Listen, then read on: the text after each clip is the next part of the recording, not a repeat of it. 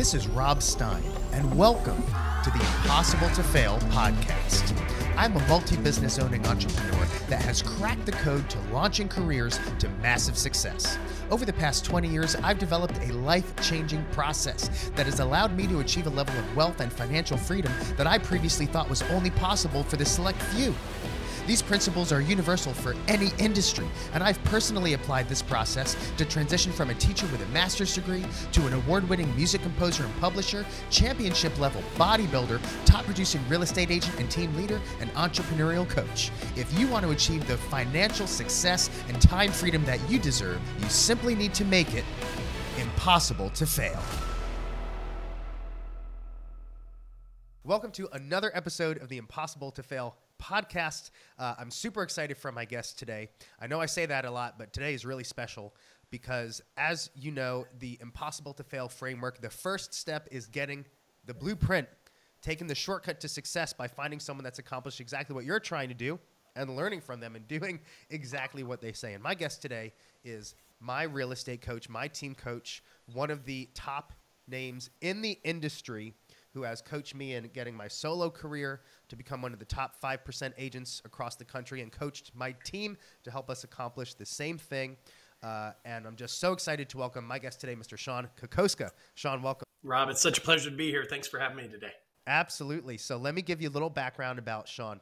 Now, Shon is referred to as the billion-dollar agent because that's right. He has sold over $1 billion with a B dollars of volume in his career.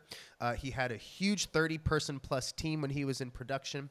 He's consulted for some of the top companies in the world, Fortune 500 companies like Pepsi, FedEx, and others that you've heard of. He coaches the top real estate agents and teams and brokers in the world. And he happens to live right here in the greater Austin area. And we synced up years ago and have hit it off. And now we get to do some work together. It's just been absolutely wonderful. So, Shon, thanks again for coming on today. Rob, once again, it's my pleasure, man. I'm just fired up, man. Let's add some value to people today. Absolutely. So I always like to ask, how did you get started? Because I'm assuming that when you decided to get into real estate, you didn't snap your fingers and start and sell $1 billion in volume, did you? No. Unfortunately, that wasn't the case yet. I grew up around real estate. My mother was a real estate agent. Many of you have heard the story if you've taken the BOLD training program that we wrote for Keller Williams with over 750,000 graduates. I'm sure there's many people that are listening to your podcast that have taken that program. You learned that when my brother and I were 3 and 4 years old, my mother used to go canvass neighborhoods, meaning door knocking, and she put us in a little red wagon. And she would pull us through the neighborhood as she would go and knock on the door. And a lot of people say, well, that's torture. That's child abuse. And yet, if they had kids, as kids come out and play in the front yard with us while my mom had a conversation about their goals in real estate and things like that. So it was actually kind of fun, and it had no effect on me.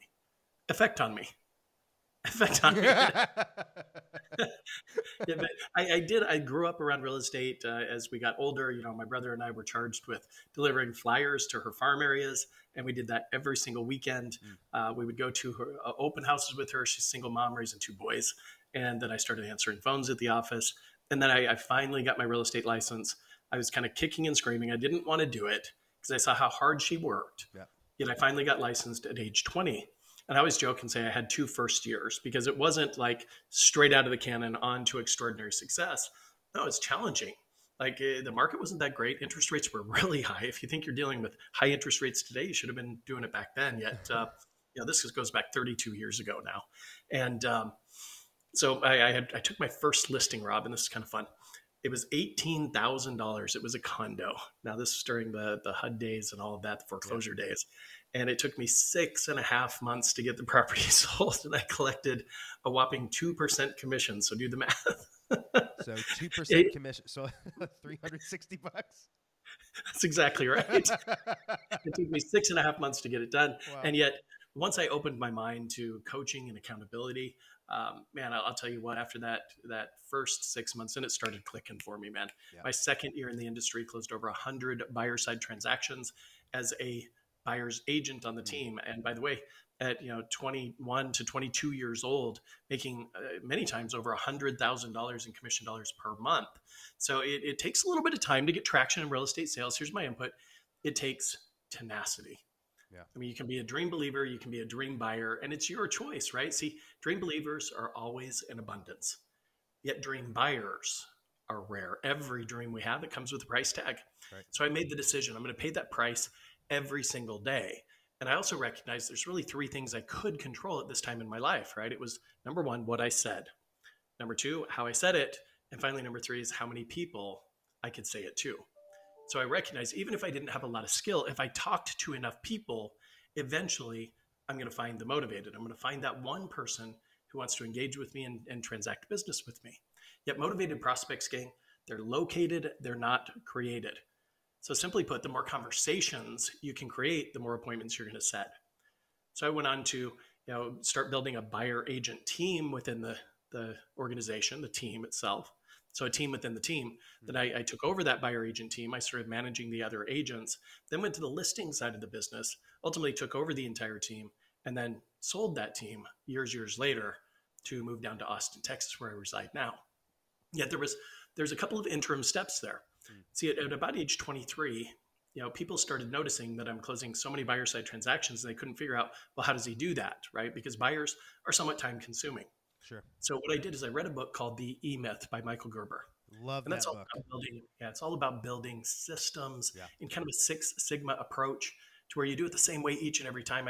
I fell in love with the book. I spent 10 grand to fly out to California, get my E-Myth certification with Michael Gerber, came back to the office on fire, man. And I systemized everything to where we did it the same way every time. We modified only for the dominant behavior characteristics of the prospect or client. And as a direct result, the business became predictable. It became smooth and fluid. Yeah. Now, around this time, I was also picked up by organizations like iReal, iSucceed.com, Howard Brinton Seminars, National Association of Realtors. Independent broker owners would hire me to fly out and give presentations all over the country, all over North America, for that matter. And so I found that to be kind of satisfying, fulfilling, to add value to others, but there's no real intention behind it. It was just, hey, if you want to listen to me, I'll talk, right? There's no purpose. There was no real why.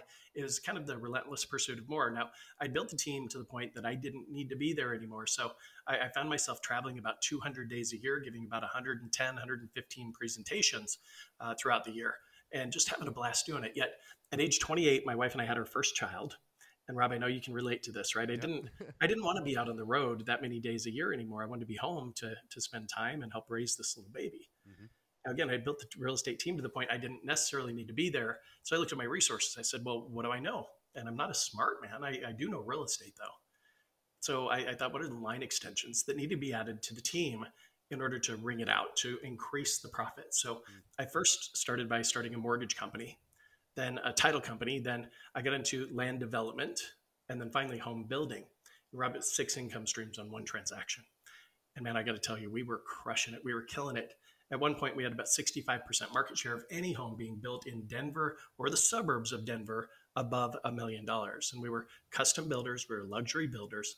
Everything we did was above $1 million. Now, everything was going great. Seriously, it was millions of dollars month after month. And I kept reinvesting, rolling up my sleeves.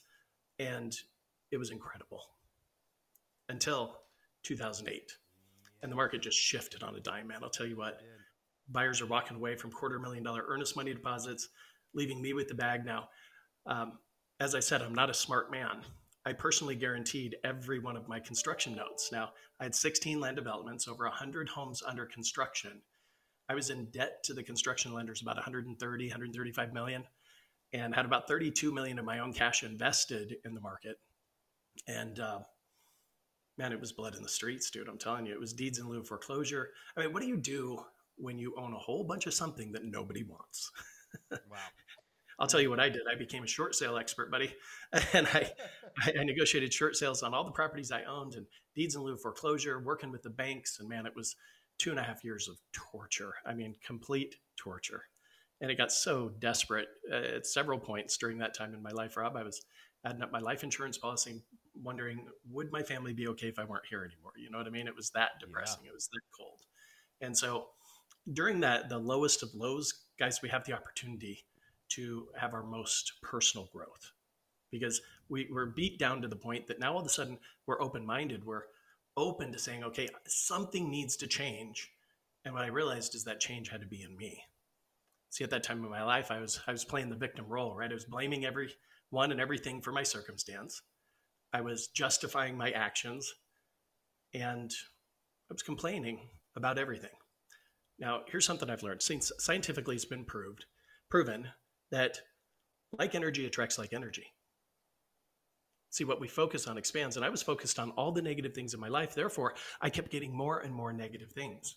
And it was trying to reprogram my mind to really focus on the positive things. See, because if you focus on the positive things, you receive abundantly more things to be positive about.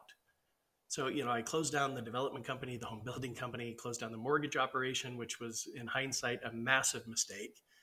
See, when everybody was running away from the mortgage industry, I should have run right to it. I learned when they zig, you've got to zag. Yep.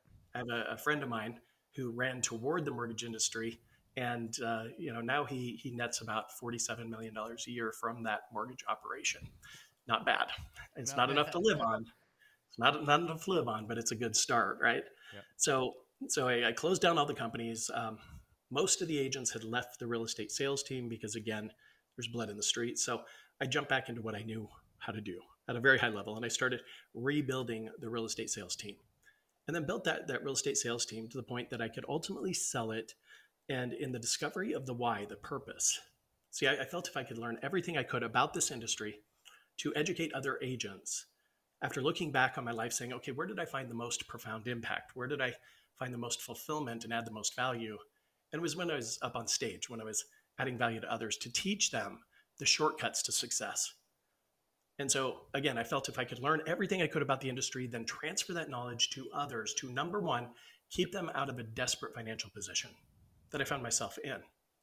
Number two, to improve their knowledge, their skills, their mindset, their habits, such that they'll be able to provide for themselves and their loved ones for years and years to come, no matter the market conditions.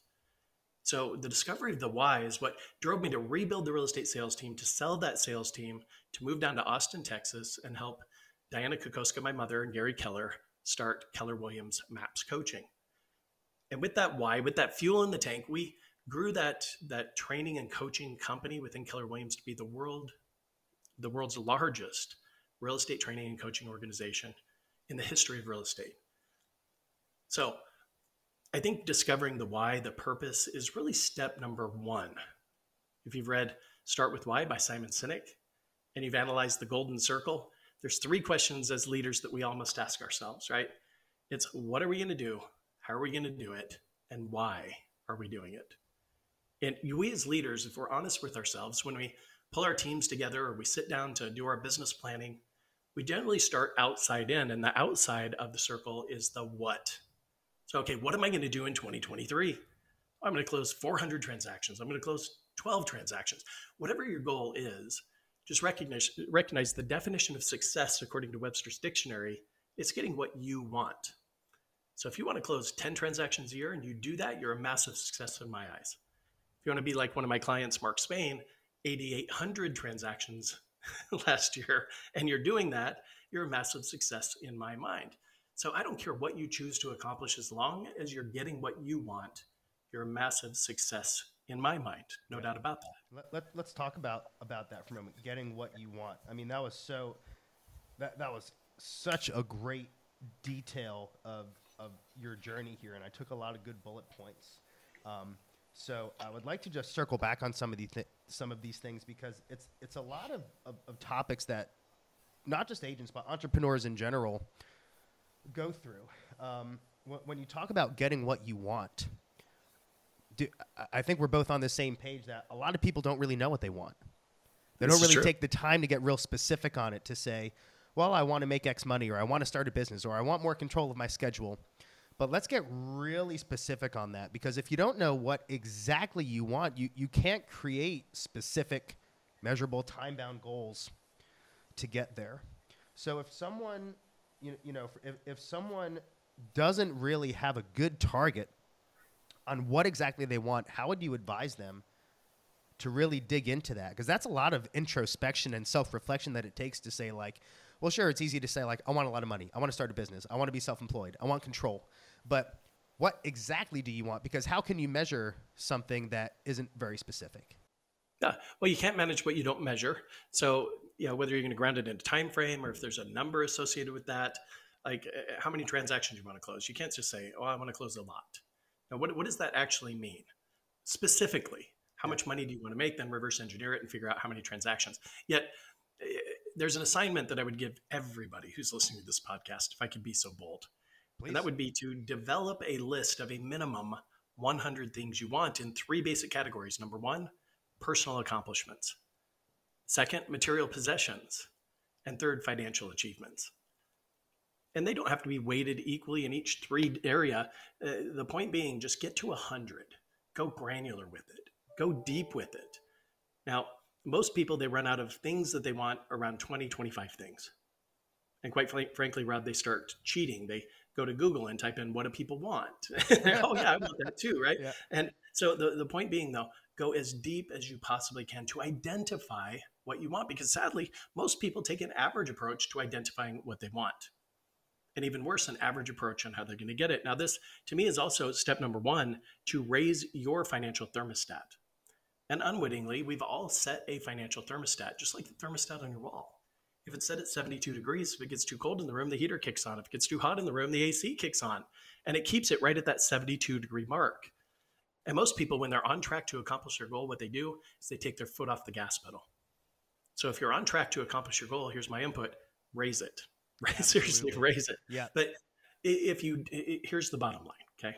If you don't know what you're going to do once you've made the money, then you'll never work hard enough to gain the money. Man, that is so true. I remember that was actually one of the first assignments you had me do years ago when we started coaching together.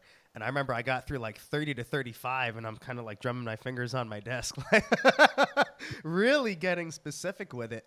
But it's a fun exercise because I think most people are afraid to dream on that scale because, there's fear of failure, but I think fear of success can also be equally as paralyzing because people let their self-doubt kick in. And they start thinking, well, it's very common in society today to feel like you're supposed to suffer. Like you're supposed to, like when someone says, hey, how are you? That you're supposed to have problems rather than talk about, if you're thriving and you talk about your success, you're bragging. But if you're talking about all the problems you have, then it's okay. And really in order to do that, like you said, it's about surrounding yourself with people that can raise your thermostat. In my book that's coming out in a couple months, The Impossible to Fail, there's a whole chapter on finding your tribe. And I talk about how when I got into real estate is when I really started getting around those like-minded entrepreneurs. And when you're around those type of people that you give them your ideas, and instead of, I guess, the average person on the street that says, you can't do that, why would you do that? That's too hard. Go work a job for 40 years and get the golden handcuffs. When they say, hey, I've done that. I've done that before and you can do it too. Like, for example, when we were working on my team, shortly after you and I started working together, when we were coaching on my team, and we had, some $30,000, $40,000, $50,000 profit months. And you said, Rob, you're going to set a target for $100,000 month. Now, you've been there. And so for you and your circle, that's a commonality. For me, that was the first time I ever heard something like that. And I remember thinking, what? This guy's crazy, $100,000 a month. Yet by talking about it with you and by coming up with goal setting and implementing it, we did it.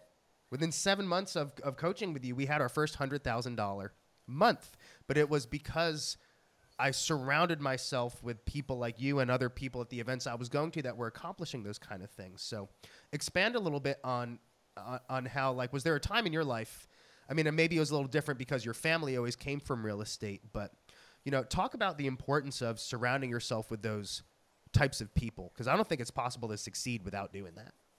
Well, first off, we become who we associate ourselves with, no doubt about that. Yeah. It's been said, if you added up your 5 closest friends' level of income, you then divided that by the number 5, you'll probably be within a few $1,000s of that number. Now, please take this in the spirit I mean it. I have plenty of friends who don't have a lot of money. That's not the point. The point is to begin associating yourselves with people who do, in fact, make a lot of money. Because what they're going to do in the process, they're going to stretch your thinking. Yep. And once your mind is stretched, it never goes back to its original form. I remember I was in a Howard Brinton conference. I sit in the front row, and about 3 people down from me was a guy named Randy Keys. And he was called out from Howard Brinton on stage because he had what they then named the key day, is a $100,000 commission income in one day. Now, this goes clear back to the early 1990s, though, where the average sales prices were about maybe 20% of what they are today. Wow. So to accomplish that at that time. At that time, yeah, it was like 32 closings in 1 month to have that. And one of those was the key day to have $100,000 commission income in 1 month or 1 day. So anyway, it just kind of blew my mind. And while I'd had a couple of $100,000 commission months under my belt, having that key day was just, it just stretched my mind. And I started thinking differently. I started thinking bigger. See, the bigger you think, the bigger relationships, actions, and habits you begin to form. There's no doubt about that. Yeah. And if people aren't laughing at your goals, guys, you're just not thinking big enough. Man, that is so true. And I think your goals need to give you a little bit of a knot in your stomach. You know, because if you have a goal that you say to yourself, no problem, 100% achievable, I'm not even breaking a sweat about it, obviously you're not stretching enough, and there's no way you're going to grow. And I think anyone that becomes a real estate agent or an entrepreneur in general, no one imagines doing that just to make ends meet. No one imagines, if you ask someone, what do you visualize? And I do this all the time. It's one of the first questions I ask when I'm doing a virtual or speaking event. You know, what do you imagine when you think financial freedom?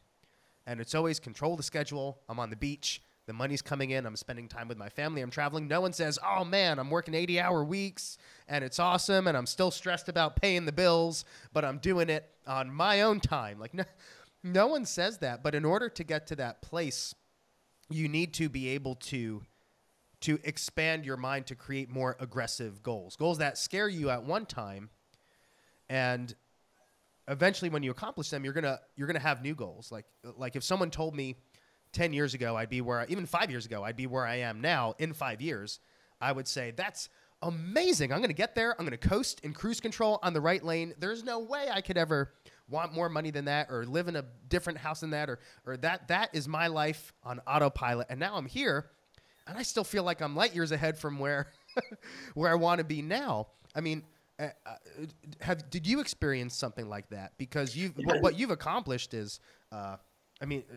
insane in the real estate world. So were there times in your career that you said, hey, you know what? Like, I never thought I'd be here, but now I want to do something greater, not necessarily for more money, but just to keep succeeding and doing bigger and better things? Well, always. To me, it's the acronym of CANEI, right? CANEI, which stands for constant and never-ending improvement. Ooh, Yet I like that. The universal model of change really comes into play here. Now, I want you to think back, Rob, to your very first job, whether you were still in school or you're out of school. Yeah, I was. And how much I money was you made? in high school where I was 14, working at Target. Right on. And how much money did you make per month? I'm just curious. Oh man, per month, probably maybe like $600 to $700. And at the time, was that adequate? Oh yeah, sure. And at that time, were you happy with $600 to $700 a month? I was ecstatic, man. I was a freshman in high school. That's a good deal. Right. And how would you feel about that level of income today? How would I feel? I mean, I don't know, man. I'd be starving, living in a box on a corner or something. So this really speaks to the universal model of change. Yeah. Okay, so I'm going to use my hands, and I could pull up a slide, but here, I'm just going to walk you through this. Okay, imagine you're at this point in your career. Okay, Yeah. Let's call that point A. Okay.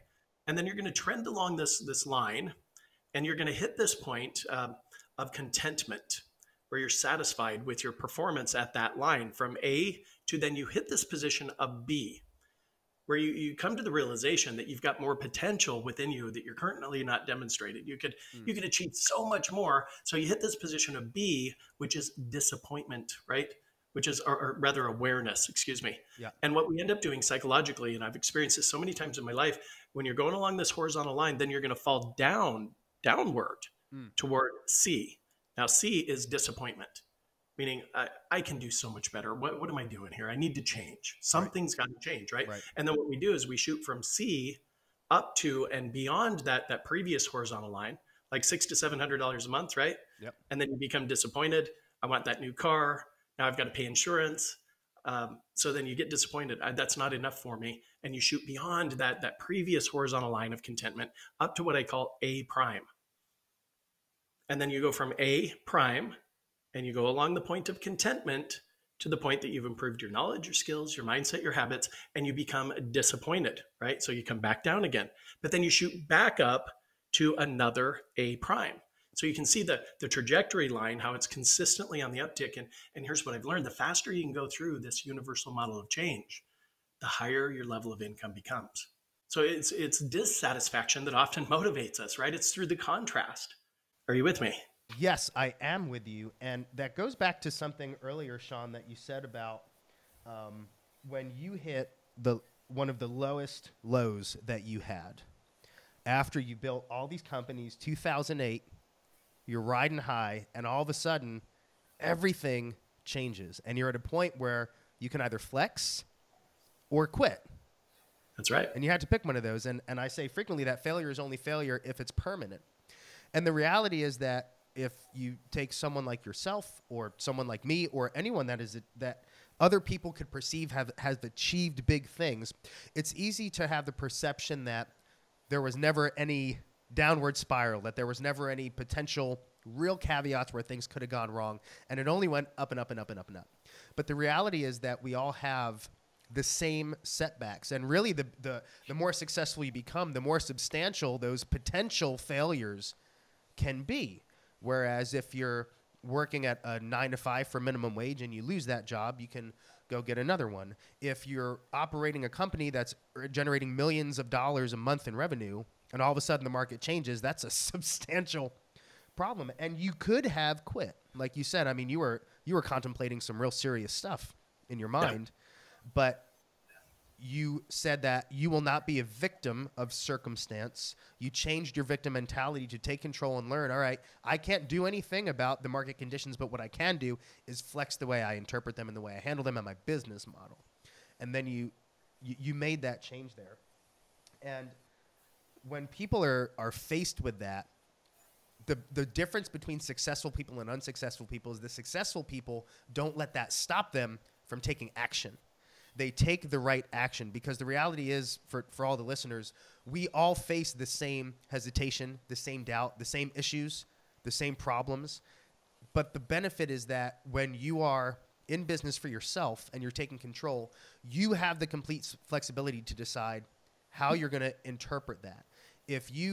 When people say, how can you become a business owner when you have the job security of working at this other company? Well, the reality is, that company is still owned by an entrepreneur that has become so successful that you deem their business as stable. But all it takes is one serious economic downturn and for them to fire 50% of their employees for that stable job to not be stable anymore. But when you're in business for yourself, you have control over how you do it, and you actually turn that around to become more profitable and to make sure that you didn't fail because you didn't quit. You flexed. That's right. So it starts with the why, right? Yep. Why do you choose to be successful? Okay. Then what are you going to do? How are you going to do it? So in essence, you need a rock solid business plan that's going to provide you, as well as anybody who chooses to align with your vision, with a profound sense of clarity. Yeah. It's knowing what they're going to do, how they're going to do it, by when must it be accomplished. Then it really becomes about training and accountability. Yes. Yeah. And Rob, you've been through all these phases. Yes. Absolutely. Let's talk about that training and accountability for a second, because that is a huge part of the impossible to fail framework, is the training and accountability. You start with the blueprint, which is in essence the training, but the accountability is something a lot of people struggle with. And, most people that become business owners or go into entrepreneurship typically don't start there. I didn't. I think it also depends on the family. Like, your family was in that world, and that's where you dove into. Your son is on my team. That's where he dove into. I started as a middle school teacher and became, got into real estate, and after building my first business. And I think most people, for real estate at least specifically, that's usually like their third, fourth, fifth, sixth attempt at doing something. And a lot of people are really successful when someone else holds them accountable. And I've seen it myself on my team where I have someone coming from corporate that was a top producer in their company that was earning, $80,000, $90,000 a year. And I falsely assumed this, years ago when I started my team that, they're going to be great. And no, they're not, because they have to hold themselves accountable. They don't go into to their office and do the same thing every day. They have to go out and find their prospects. They have to sift for gold when there's nothing stopping them. Everyone fantasizes about working from home, but the reality is when there's nothing stopping you from putting on your sweats and watching Netflix all day, what are you going to do? What are you going to do? And that accountability is so important. And that's where having at least a coach, a group coaching, an accountability partner, someone to help keep you accountable. You told me once, and this has stuck with me forever, that, we'll frequently have no problem disappointing ourselves, but we will have a big problem disappointing other people. That's the truth. Talk about your thoughts on accountability and what can people do to maintain higher levels of accountability in their own life. Well, you already spoke to it. I mean, it's one of the greatest challenges in the real estate sales industry. We're independent contractors. Yeah. We want all the freedom. We want all the flexibility. And man, we struggle with ways to be accountable to the actions required for us to achieve our goals. So with that said, a lot of people, when they hear that word accountability, it just makes them cringe, right? Yet let's break the word down. Accountability, it ends with one word, right? It improves your ability to accomplish your goals. When you're open to accountability, when you're open to coaching, when you're open to training, then I believe you're now open to extraordinary success in your life. No doubt about that. Yep. Now, a question I would have for every one of our listeners today, that would be, would you like to be held accountable, or do you want the mindset to be accountable? Totally different, isn't it? That's completely different. It's like, do you want the fish or do you want to learn how to fish? There you go. So, there's something they can go to iconcoaching.com, go to the resources tab. You're going to find the 66-day challenge. See, Megan Oaten out of the University College of London in Australia did a ton of research around habit formation for us. And her research suggests that it doesn't take just 21 days to form a habit, as many of you guys have heard. It takes on average 66 days. They say, Shon, why is that important? Well, F.M. Alexander put this quote forward, and it literally changed my life.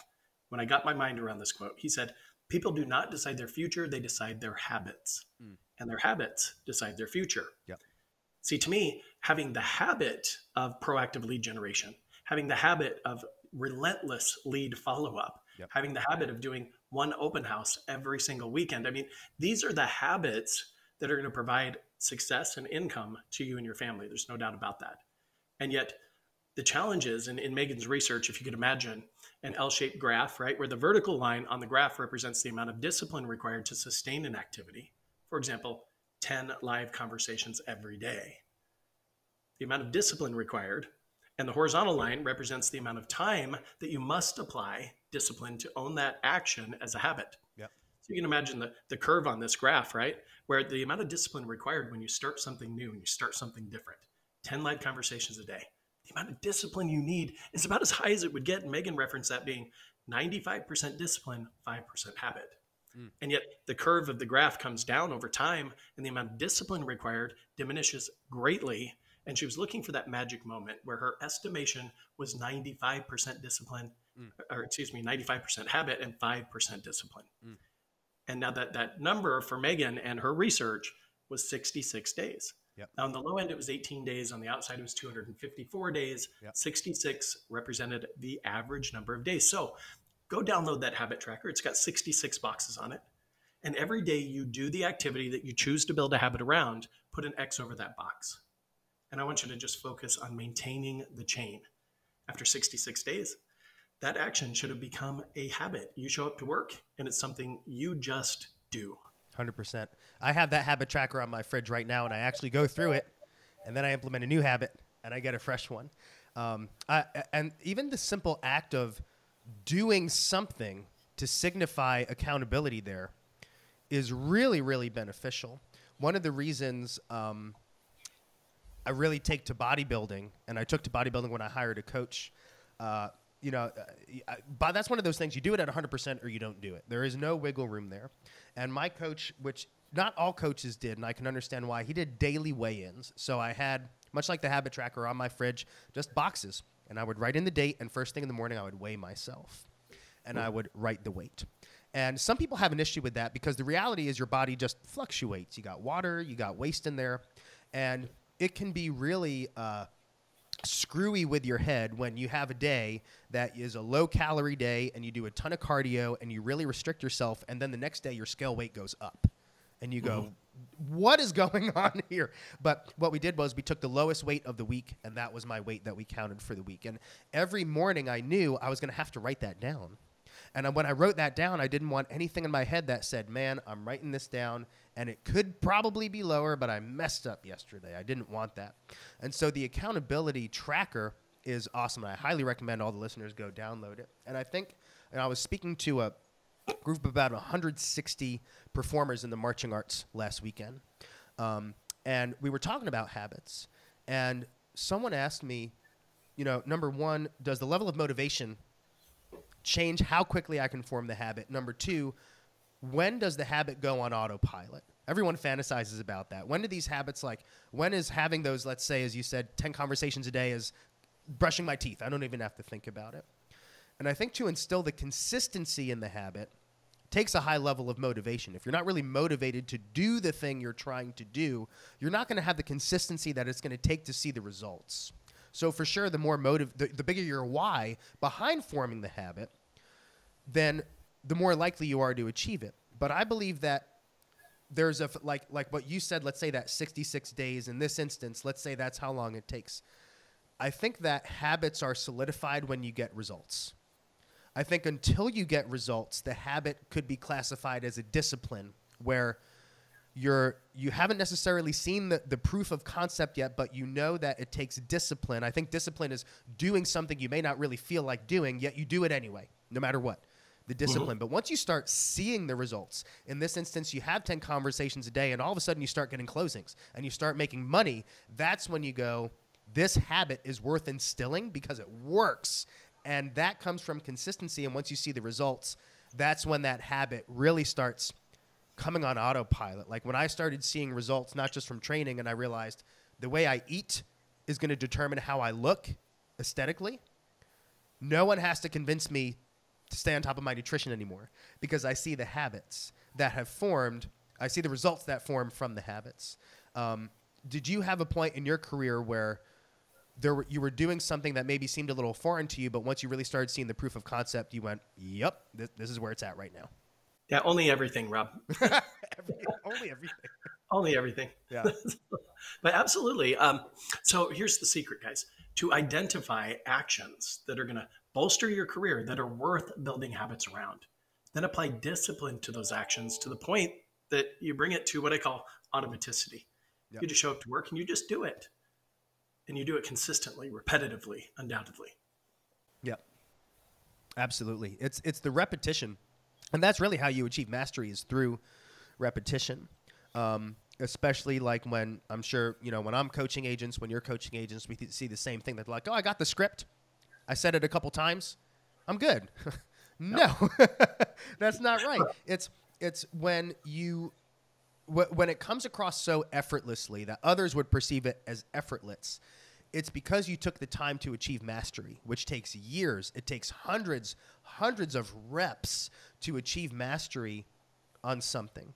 And I think that's something a lot of entrepreneurs forget when they start their business is you don't just have to learn what to do. Even when you learn what to do, you have to develop the skill set. So simply knowing what to say, how to say it, knowing how to get prospects, how to close, how to get the money is not enough. You have to build your skill set. I used the example previously of when I started my business, I used primarily open houses to really generate my first, real serious income. And it took me about 5 months to get my first clients. And I was still doing open houses every Saturday, every Sunday. And I'm sure that in those first 5 months, I had clients that slipped through my fingers because I didn't have the skill set yet. Now, the amount of work I was doing in month 1 to month 6 didn't change. I was working the same hours, doing the same things, but the difference is that I grew my skill set enough through mastery to actually so it could start working. Well, undoubtedly. And so it's not just about repetition, though, gang, right? It's about evaluated repetition. Mm. So after every conversation, even if it was a 10 on a scale from 0 to 10, ask yourself, what could I have done to make that a 12? After every open house, once you wrap it up, was it 0 to 10? What was it? It was a 4. Okay, what can I do to bring that to a 10, right? Yep. So it's about evaluated repetition. It helps you get to mastery so much faster. My coach, John Maxwell, he wrote a book, Today Matters. And in the book, he outlines the fact that the archer who misses the target turns and looks for fault within him or herself. So you guys, never the bullseye's fault if you miss the target, right? So it's about evaluated repetition, no doubt. It's also about maybe a new mindset, because so many times, especially when you're newer to real estate, we're in a fix mindset, right? Mm-hmm. Oh, this went sideways, I'm going to fix that. That went sideways, I'm going to fix this. And we ultimately feel more like a firefighter than we do a professional real estate agent. So the new mindset, it's not fix. It's fix, prevent. Yep. So this is that evaluated repetition that I'm talking about, is that you did it this way and you got this result. It wasn't a 10 on a scale from 0 to 10. What can I do to fix it once and prevent it from ever happening again? Yep. And the ability to build that into your schedule, to prorate your progress, to be able to reflect on what you're doing. The more frequently you do that, the sooner you can make adjustments. If you only do it once a quarter, you're going to be really slow to adjust, versus if on a daily basis you're evaluating your performance, you can make the shift right away. I love that quote, by the way. Recommend y'all write that down. If you miss the target, or if you miss the bullseye, it's not the target's fault. Shon Kokoszka. You heard it here first. Actually, well, first off, let me just digress just for a second, Rob, because I want to commend you just real fast, because the difference between extraordinary success and below average results, gang, it's merely speed of implementation. See, those individuals who achieve extraordinary success, like Rob in real estate sales, it's not that they're better. It's not that they're just faster. That's all I'm saying. They implement and they deploy new strategies and tactics quickly. In essence, they fail faster than anyone else. And that's the bottom line. Yet they fail forward. See, not every strategy and tactic is going to work to the level that you expect it to. Yet by failing faster than anyone else, you're going to learn what works faster than anyone else. And when you find that strategy that works, well, then it's a matter of scaling it out, right? To wring it out, get as much out of that strategy as you can. Apply additional time, energy, money, resources, people, whatever it takes to get as much out of that strategy or tactics as possible. And Rob, that's you, man. I'll tell you what, I have a conversation with Rob on a weekly basis, and I'll give him an assignment. And by the time the weekend is done, it's already implemented, it's already deployed. And that's the reason that within 7 months' time, you can go from zero to hero, $100,000 in GCI that month. I mean, that's just amazing. So keep doing that, Rob, and everybody else. I want you to emulate that as well. Thank you, Shon. And I mean, whenever someone has asked me what I can attribute, let's say, my biggest factor to launching a real estate business, launching a bodybuilding career, launching a music business, and doing all of these things very quickly, it's just I think it's the ability to do more things faster in a shorter amount of time than most people are willing to do. And I say willing to do, not can do, because anyone can do it. It's just the question of, number one, getting the right education, how I engaged with, in this example, Shon, you as my coach. And then, like Shon said, when he gives me an assignment, I just do it because I trust that he has the knowledge. He's done what I'm trying to do. Why would I second guess? Why would I change anything about the blueprint he's giving me? And eventually, as you start achieving success, maybe you realize, for the way I'm running my business, I'm going to keep all this stuff and maybe tweak one or two of these things. But at the beginning, gang, if you haven't achieved what you can say confidently is a sustainable career, sustainable income, to where your life is in a way that you never thought it was possible, you don't know enough to change anything about the blueprint, the authority, whoever that is giving you. So just follow it, man. Just follow it. One other point I wanted to make, Rob, is that your business, your production, your bank account balance and net worth, guys, it's going to grow to the extent that you personally grow. So again, if I could be so bold as to give them an assignment, just actionable strategies and tactics to actually get traction with what we're talking about, that would be to go to your annual calendar. And I want you to write down everything that you're going to do in the month of January, then February, March, all throughout the year. What specifically are you going to do? What books are you going to read? What podcasts are you going to listen to? What events are you going to attend? What coaching are you going to engage with? What training are you going to engage with? And when are you going to do that? To create an annual growth plan, recognizing your business will grow to the extent that you personally grow. Absolutely. Man, that is so true. Because if you're not growing, if you're not feeding your mind first, nothing's going to happen. Shon, our last question before we go, and I always love to end with this question, and it's regarding implementing knowledge. So if you were to, let's say, take a real estate agent who's listening to this, their traction isn't quite where they want it to be, and you were going to give them some advice. Now, keep in mind, listeners, you got to implement this advice because knowledge without implementation is useless. So if you were to give someone advice that if they implemented it, it would be impossible to fail, what would you say? I would say go to iconcoaching.com, go to the resources tab, and for free, download the most effective lead follow-up strategy. See, because it's not maybe that your leads are terrible, okay? Maybe your conversion strategy is. Mm-hmm. So with tens of thousands of leads analyzed, I would say that this is the proven methodology to double, triple, quadruple your lead conversion. Now, let me tell you why this is important. Let's say you're generating 100 leads every month and you increase your conversion by just 2%. Because that's 2 deals a month. That's 24 per year. If your average GCI per transaction is 10 grand, it's almost $250,000 extra dollars. In addition to everything you're doing proactively, maybe you're calling FSBOs, expired listings. Those scripts are there too for free to download. Maybe you're doing open houses, circle prospecting. Maybe you're paying for some other ads through Zillow or Realtor.com.